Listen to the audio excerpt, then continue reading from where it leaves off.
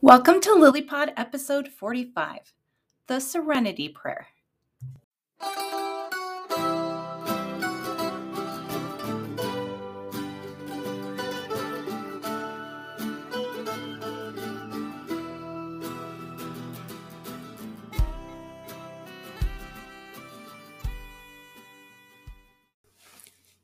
Jeff and Kathy Teichert bringing you another episode of LilyPod, which is a production of Love in Later Years.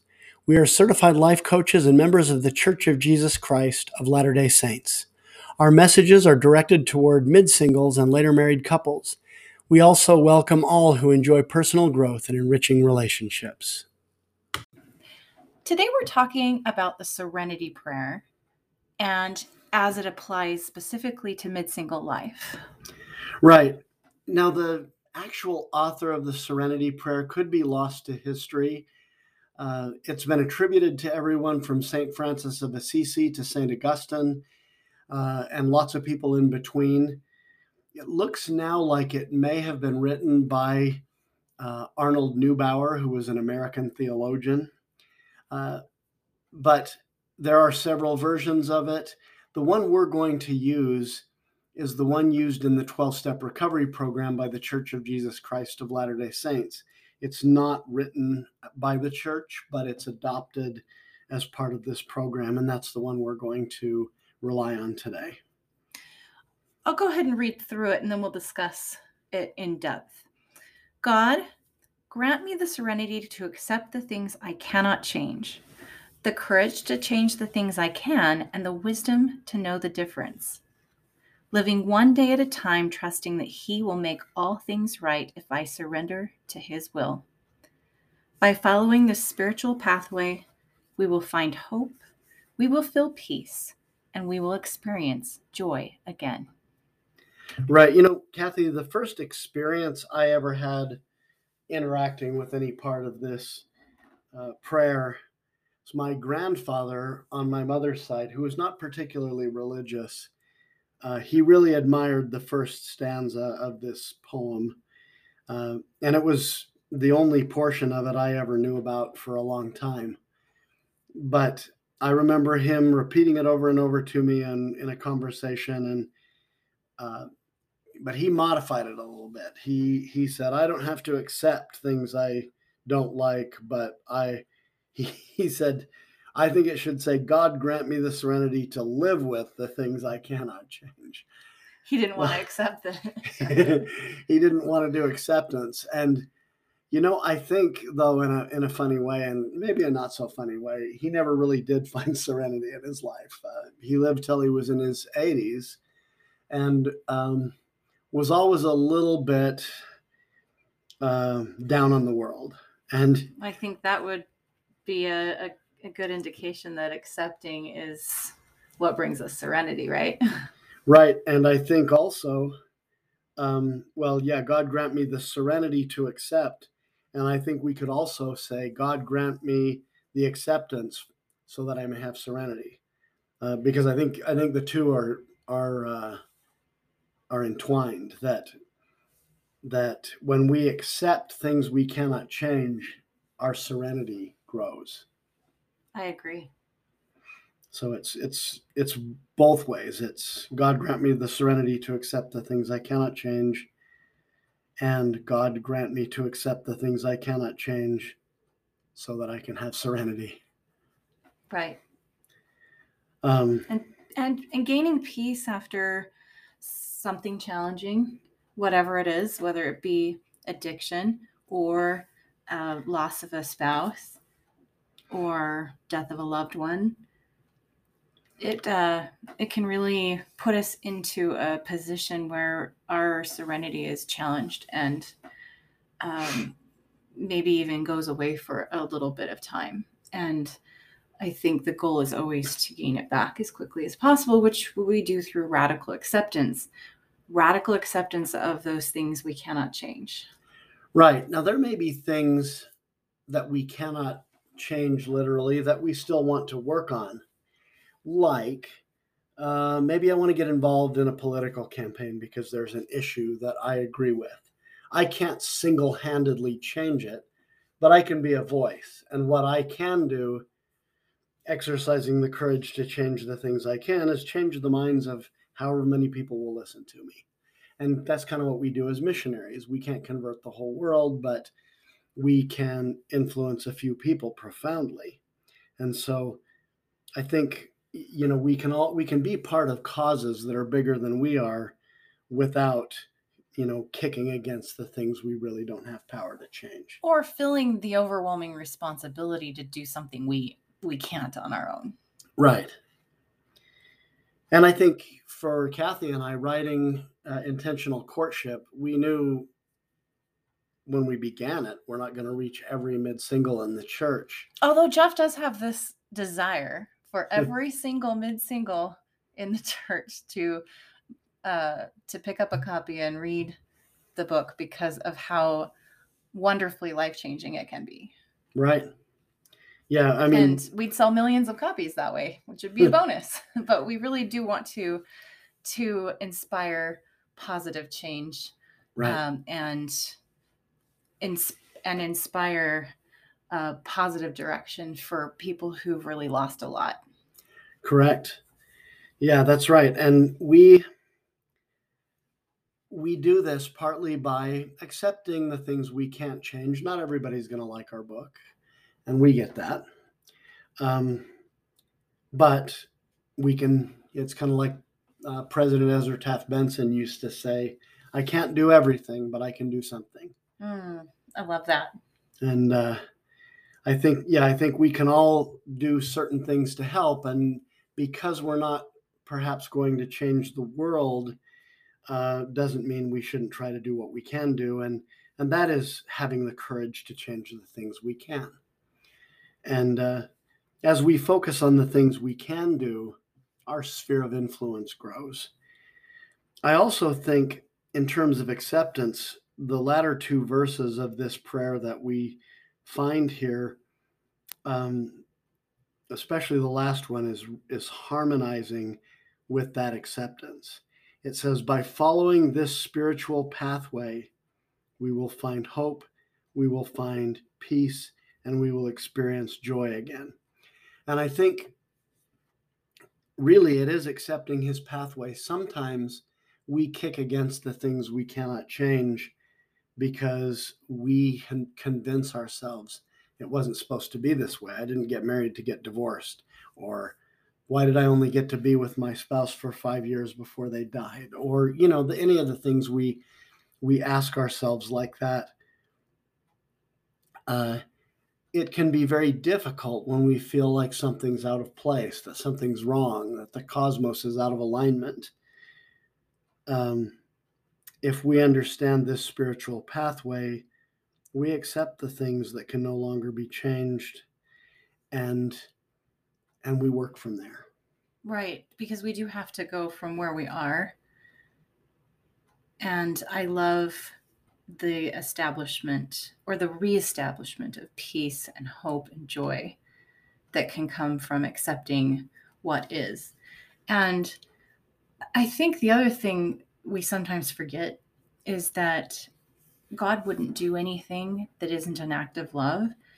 And so the cosmos is not out of alignment. Things have not gone wrong. In fact, things are probably exactly as they're meant to be for our highest good.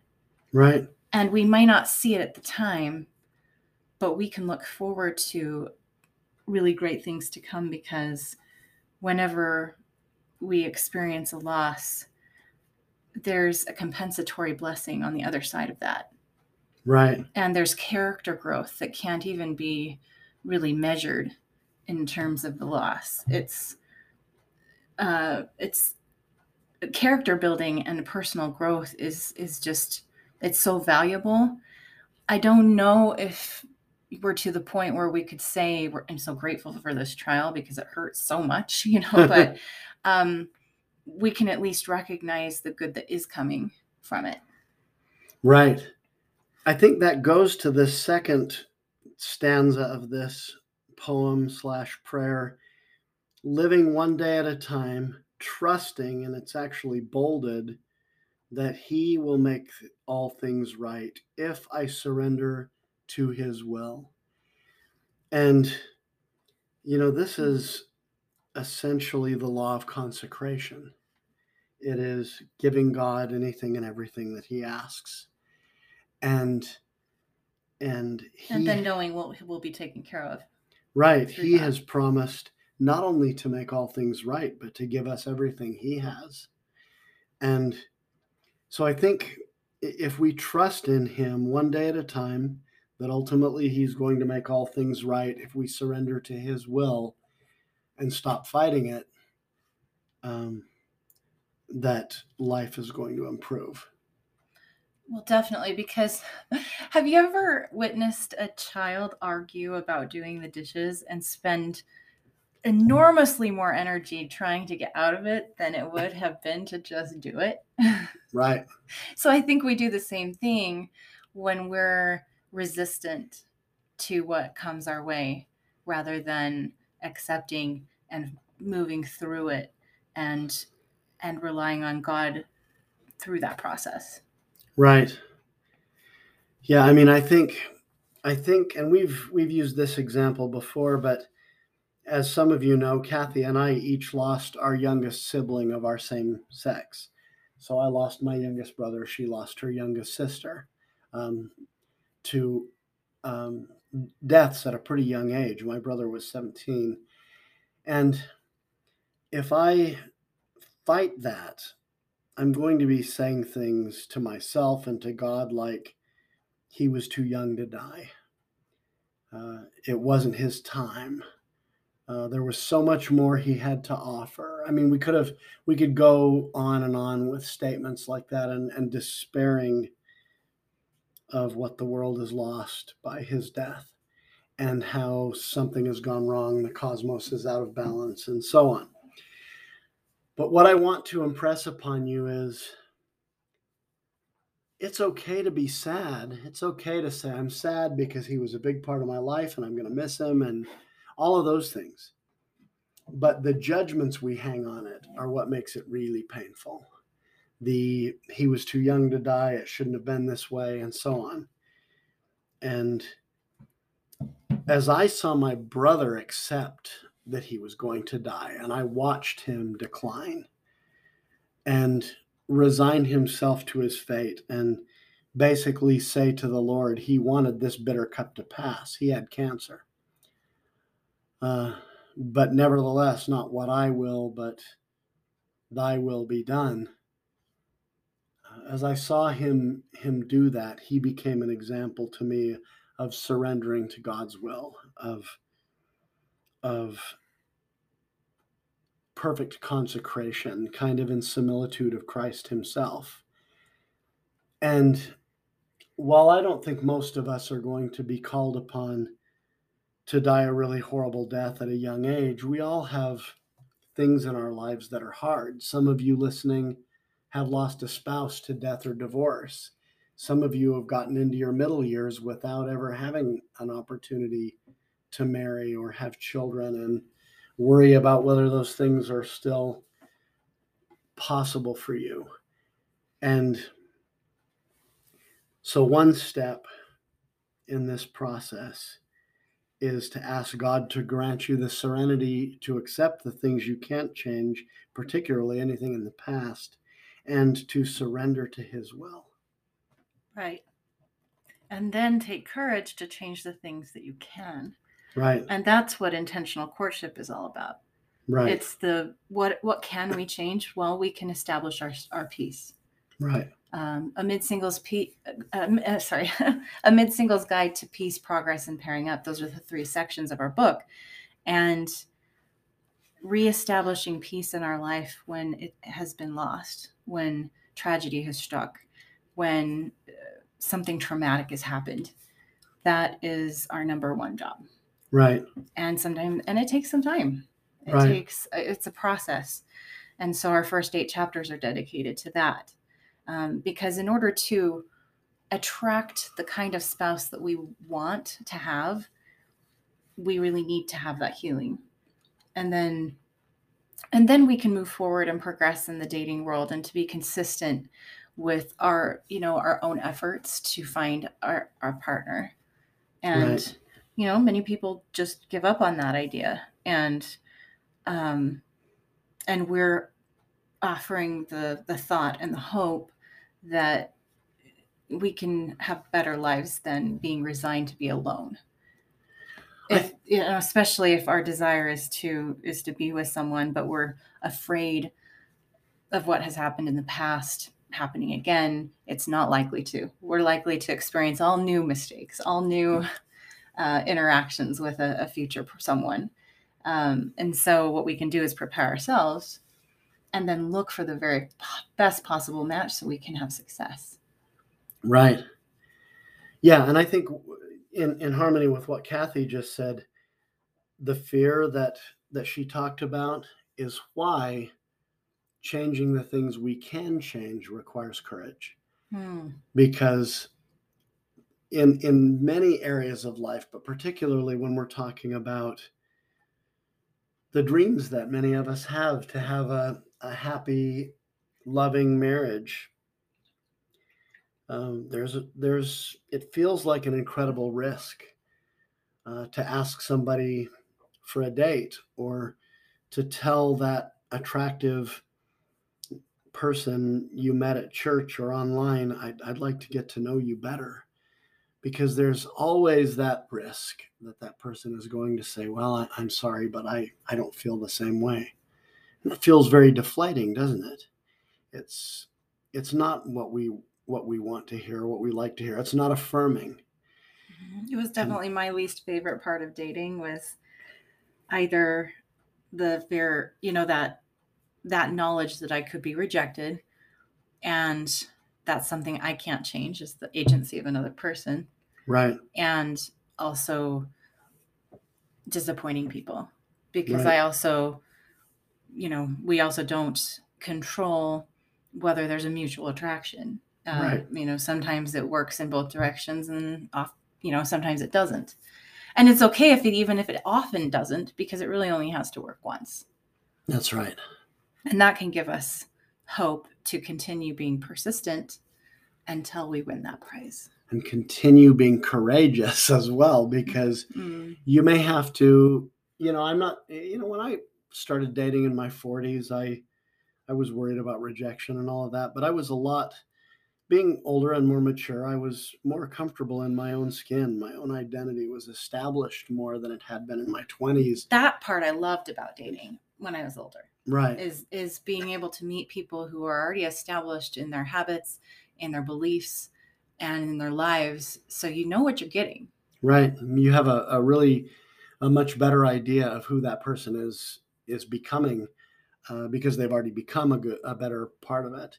And so, yeah, I agree with what Kathy just said. I think that part of dating made it easier for me, but no one likes to be rejected. And it didn't happen to me all that often, but once in a while somebody would say no to a request for a first or second date. And, I tried to be as pleasant about that as I could, and just wish them well and say, I hope you find what you're looking for. And it's important to keep that in perspective. And, I used to think that I needed plausible deniability in a way. Like I needed to be able to, if I asked someone on a date, well, I needed to be able to say, if she turned me down, actually, I just wanted to hang out as friends or something like that. And, that's, for one thing, it's not honest. And for another thing, it isn't courageous. It doesn't admit to our God what we really want that person to know. And so I think it takes courage to endure the possibility of rejection. And then as a relationship progresses, once we've gotten past that initial, I like you, yeah, I like you too, there is a progression toward wanting to deepen the relationship, to get more serious, that And requires courage too. right, because that then you have to be vulnerable and sharing more of who you are with that person, and that requires courage as well, to be that transparent, and also knowing that you could um, you're risking your heart and they're risking theirs, which means that hard conversations might need to be had if it doesn't go all the way to the altar. Right. And so, and then it takes a lot of courage to jump into a marriage, right? Mm-hmm. Because that's a big commitment, and one that I think most people take pretty seriously. And no one gets married to get divorced. Otherwise, you just wouldn't get married. Right. And so there's always a hope that it will work out, tied up in that choice, and yet a fear that maybe it won't. Right. You know, I remember, and this is, I think, a really good illustration of what Kathy's talking about. There was a time, as some of you know, we dated for a good chunk of 1 year, and then for an entire year, we didn't date, but we remained friends. And then at New Year's, I wrote her a letter and asked her to date me for marriage, sort of out of the blue. I mean, we hadn't, like I said, we hadn't dated in a year. And we had remained friends and friendly, right. So we were in touch. So yeah, it wasn't so out of the blue that it was like, oh, remember me from a year ago? Yeah, no, it wasn't like that. We had been, you know, I had been in her home a couple of times, and we had been at other events together just as friends. So we had established a good friendship foundation. Right. So, yeah, and I mean, Kathy came to hear my son's homecoming when he came home from his mission. That was nice. Things like that.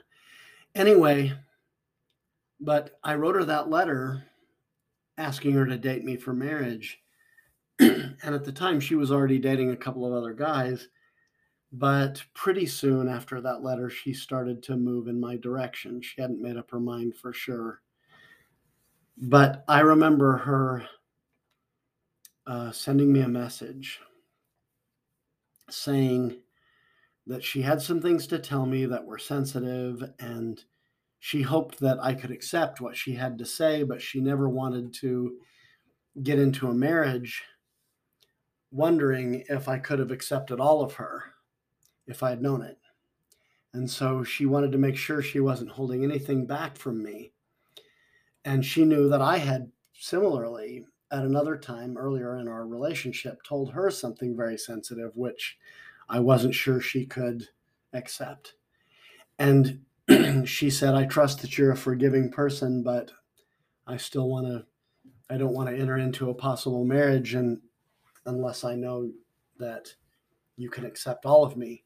So we had a conversation that night, and I won't share the details of it, but her being vulnerable in that way created the space and the opportunity for us to become closer.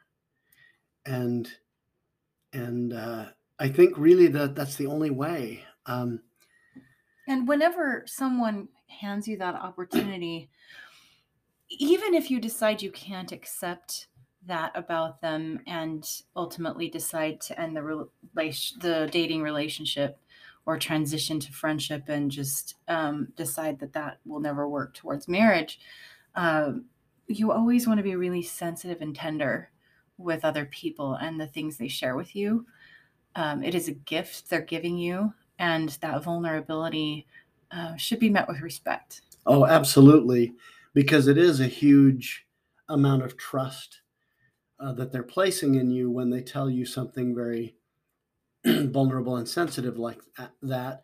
And yet I do acknowledge what Kathy just said also. There may be situations where it isn't advisable to go forward because of something like that. For example, if what she had told me that night was, well, I'm same-sex attracted, I'm not attracted to men. Okay, that would have changed my view of whether I wanted to marry her. I would still have loved her, but the love would have had to transition to more of a friendship kind of love, because That's important to you. it wouldn't have worked for me to marry a woman who was attracted more to other women and not to me. Although we do know of a couple who they express that to each other and they both had that issue, and so it works for them. Yeah, they'd been friends for a long time, and yeah, they married each other because they both wanted to be active in the church, and from everything we can tell, have a great marriage. And I think, I presume they understand each other on that level. Right. So it's not that it can't happen. It just, it depends on your values and what is important to you. And in Right. any situation, whatever the issue is, we think there's always someone for everyone.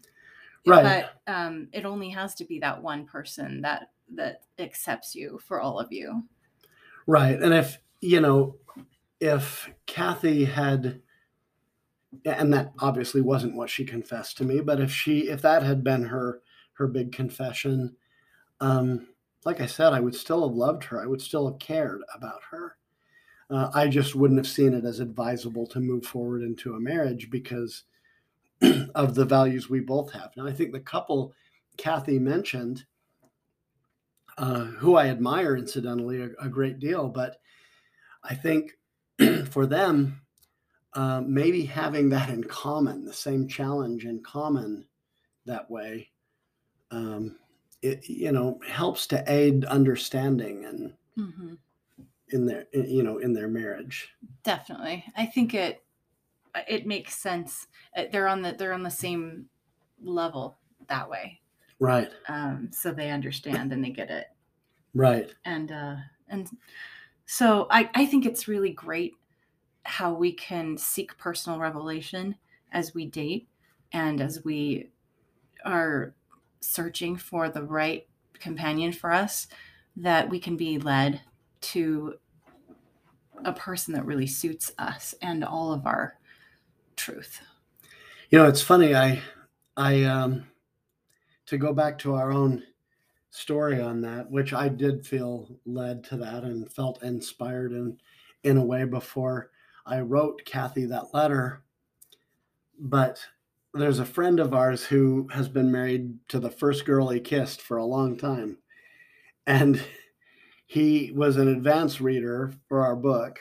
Mm-hmm. And actually, episode 40 is our interview with him. Right. He's never been divorced or anything, but he's walked through some of the challenges with me because he was a friend and supported me and in a lot of those things. And he said, he's reading chapter 20 of our book, which is our love story.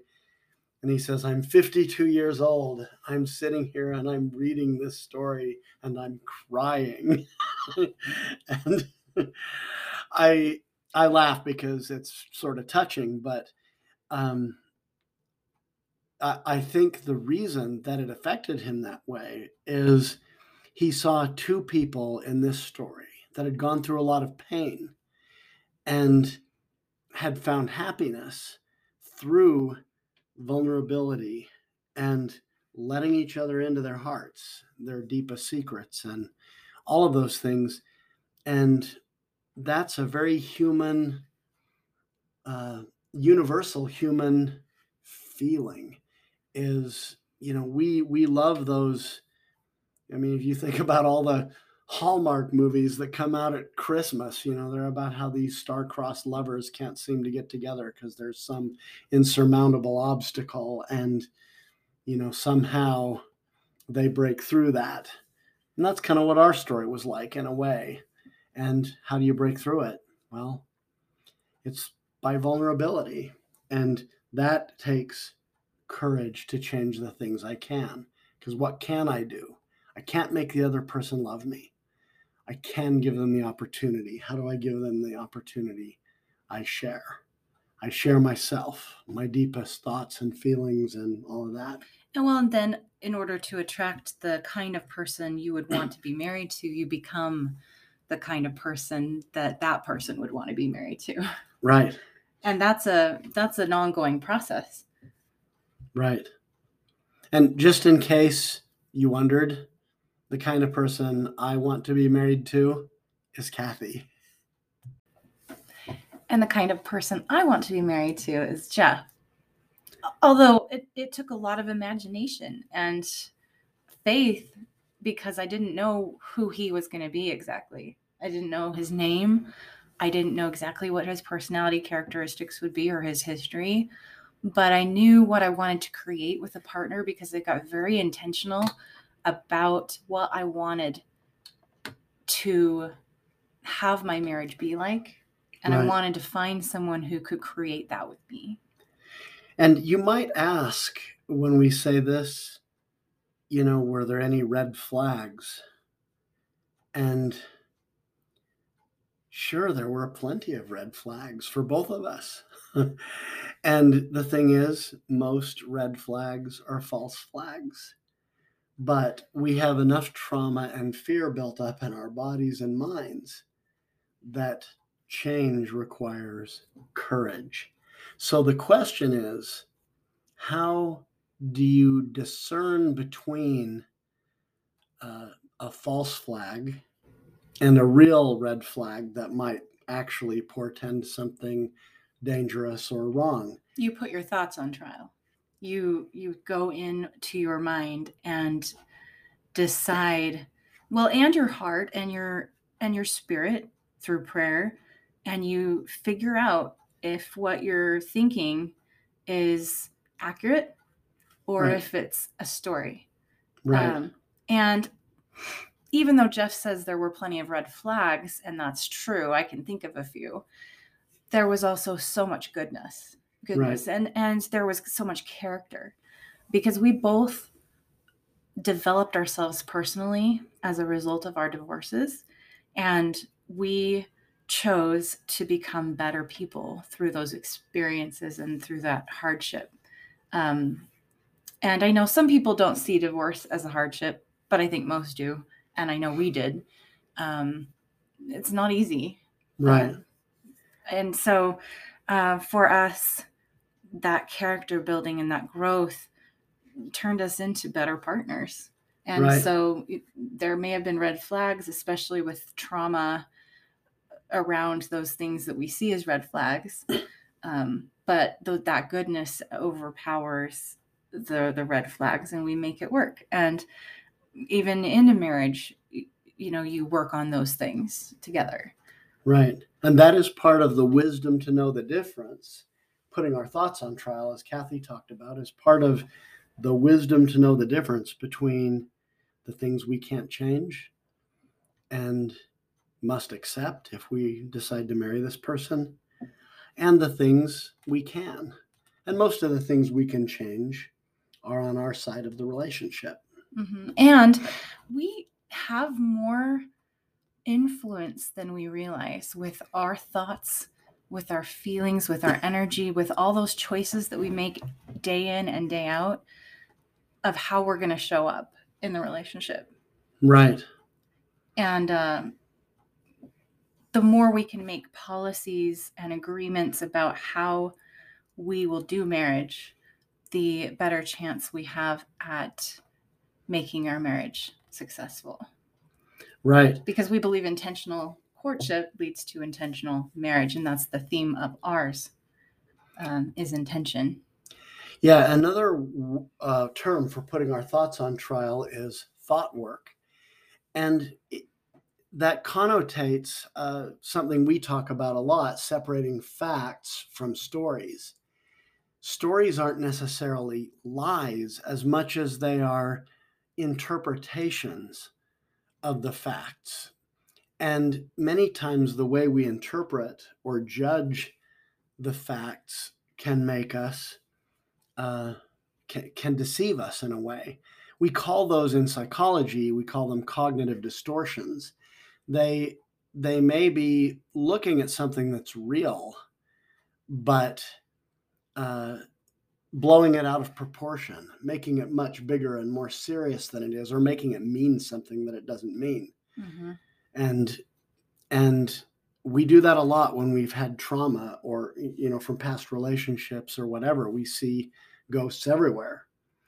And so part of being able to know the difference is being able to put those thoughts on trial, to separate facts from stories and think, is there another interpretation of what I'm seeing that might be a little more supportive and less, horribleizing? Right. And I think the key is to find those stories about the facts that are supportive, that are elevating, that are helpful to your life, and that are in harmony with your greatest desires. Right. So I just want to encourage the listeners to go back and listen to our FSIBO model, episode 11, Right. because it's a great way to dive a little deeper into what we call our FSIBO model. So that the F and the SEEBO, SEEBO, stand for facts and stories, separating those out, and then the energy and emotions that naturally flow from those stories that we tell ourselves. And right, then that we choose to tell ourselves. Right. And realizing that it is a choice and that we can shift them in order to shift our energy and emotions, which then snowball into affecting our behaviors and our outcomes. Oftentimes when we want to change our outcome, let's say I think that I'm overweight. Again, that's just a story about a number on a scale. But it's if that's my story and I want to lose weight, I might think, oh, well, I should exercise more, or I should eat less, or I should go on a diet. All these shoulds about a behavior that I want to change to get a different outcome. But we're not going back far enough by focusing on just behavior.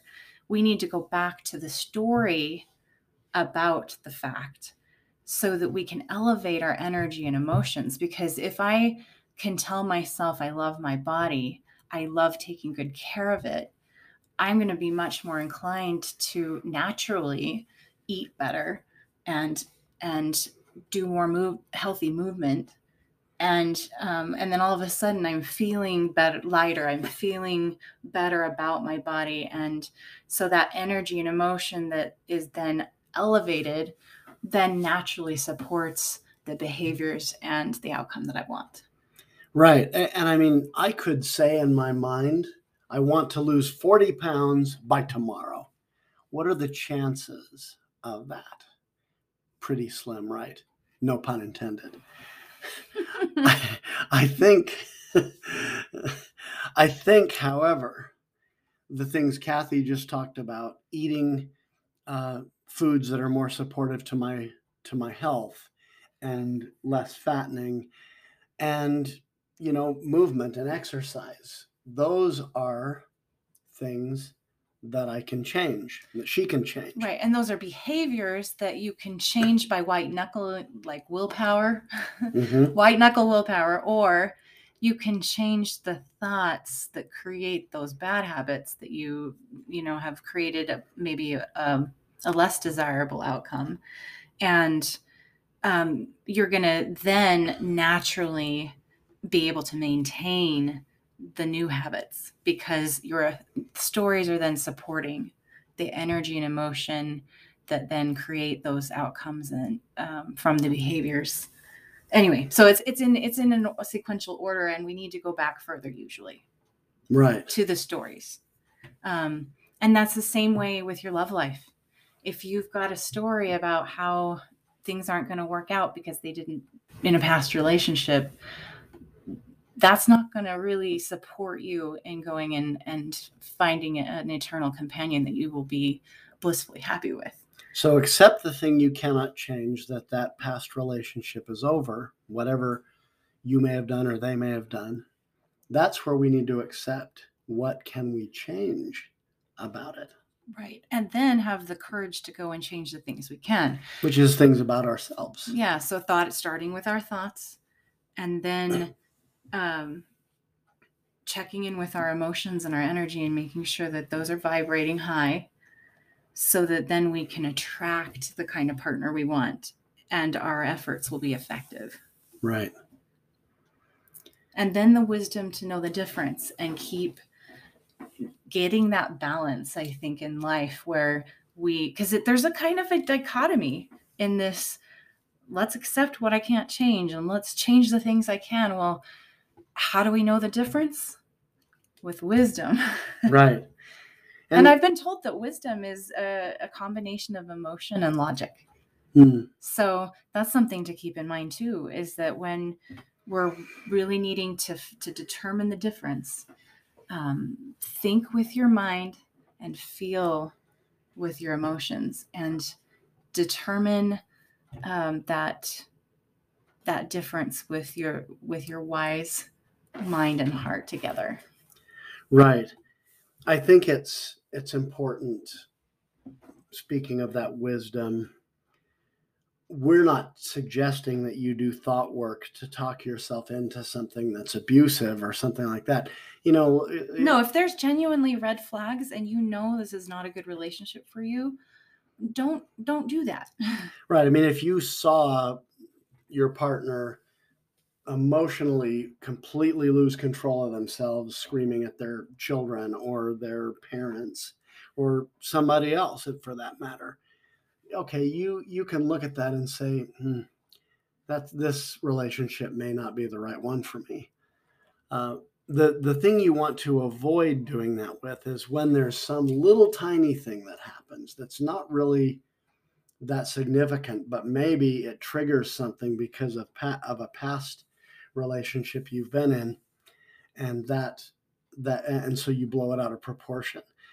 John Brailsford said, when we were interviewed by him and a couple of other people on the Flameless Fireside podcast. That's right. He talked about how sometimes he'd be dating someone or whatever, and they would say, "Oh, you're so angry," and he'd say, "I really don't think I'm that angry right now." And he's such a jovial guy too. I mean, I don't know him that well, but that was interesting, huh? And he says, that became a red flag to me if they're overreacting to everything I'm doing.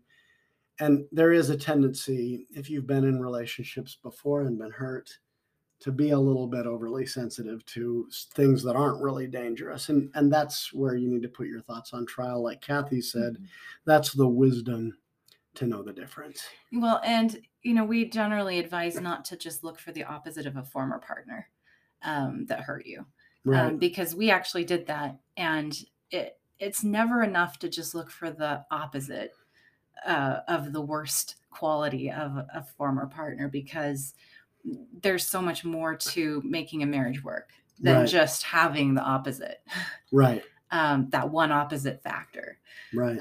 So anyway, but we have a great pairing up section in our book at the end of our 3 parts in intentional courtship, where you can get really intentional about what you're looking for and get wise with your list, because we cannot change the fact that each of us, if we want to have a partner or a companion, we're going to be with an imperfect person. Right. that is something we have to accept, right? And then we can have courage to change or to find the best possible match for ourselves.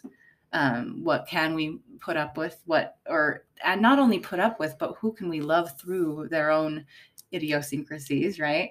Because the thing you have to accept that you may not change is your partner. Right. Only he or she can do that. Right.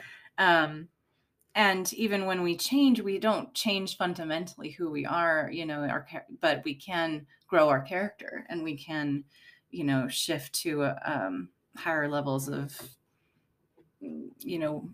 working personality, right? You can function at a higher level. Yeah. So, and then, the wisdom to know the difference. So I love this discussion. I think the Serenity Prayer is great for mid-single life. I think it's great for marriage. I think it's great for a lot of things. Right. And as we mentioned, it's even used in addiction recovery. So let's read the prayer one more time, and we'll let you go. Yeah, we'll wrap this up. God grant me the serenity to accept the things I cannot change, the courage to change the things I can, and the wisdom to know the difference. Living one day at a time, trusting that He will make all things right if I surrender to His will. By following this spiritual pathway, we will find hope, we will find peace, and we will experience joy again. And with that, we want you to remember, any time is a great time for more love in your life. Thank you for listening, and we'll catch you next time.